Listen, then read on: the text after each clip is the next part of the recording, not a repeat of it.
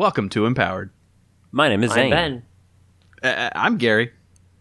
And this is aerial communication. The ability to communicate with the winds. This might surprise you, Ben. We have done this one before. Have we?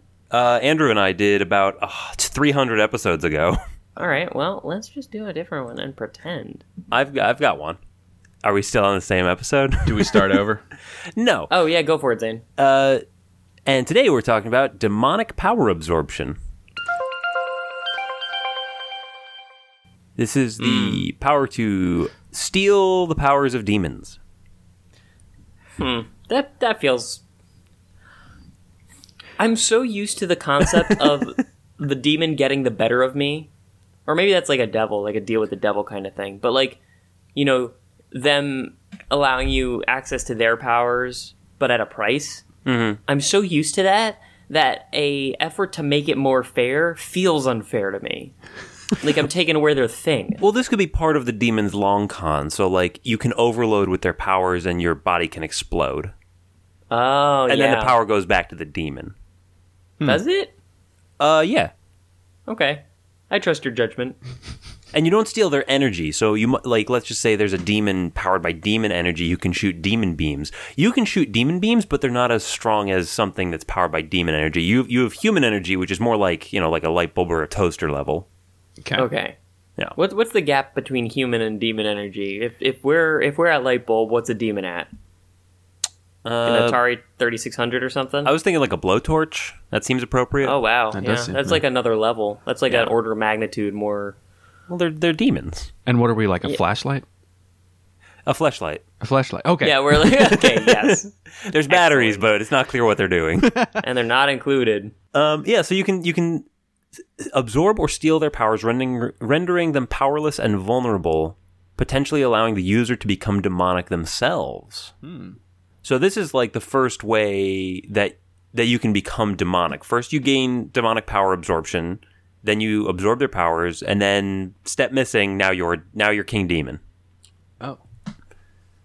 So what's the end game with this? Yeah. The end game for all demons, I believe, is to just climb the power ladder in hell. Right? So you start off as one of those like shrieking masses of flesh, and then you kind of work your way up to having like a name with too many syllables and apostrophes, and then finally you have a name like Fire, and you're gigantic. Do you think that demons ever like try to not con each other, but like pretend to con each other in order to be like, oh yeah, I ganked this one guy real bad, like I pulled one over on him, and basically the equivalent of just you and your friend getting hired at a company and promoting each other throughout the years? You think that ever happens? I think canonically the only way to get the power, like the spot of a demon in hell, is to kill them. Or demon absorb their power. Yeah, it's a society built on usurpation. Yeah, a simpler time. A better time. A more elegant way to live, way to govern. Yeah.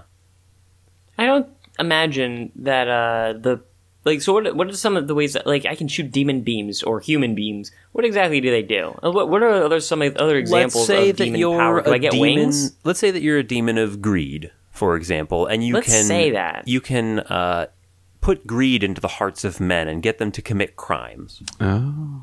That sort of thing. Or maybe you're a sloth demon and you got like the chillest hammock. Oh, yeah. Oh, these are all good options.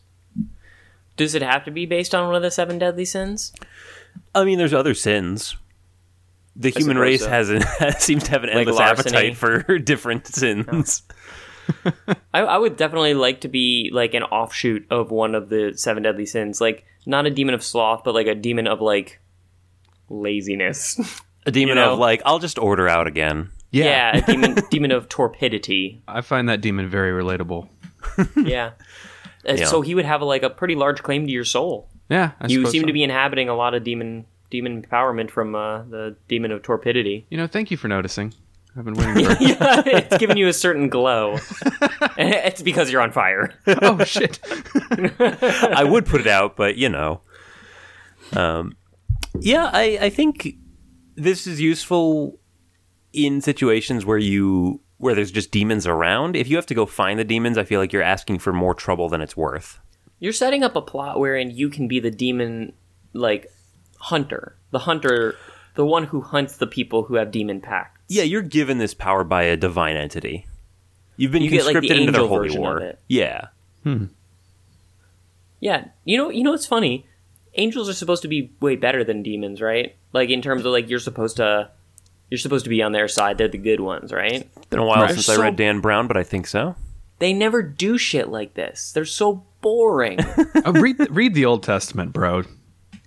Well, that's the thing is they think they can coast on that. They got a lot done early in the morning, and now they're just Right. like, I guess I can just veg for the rest of eternity. I'm like, come on, man.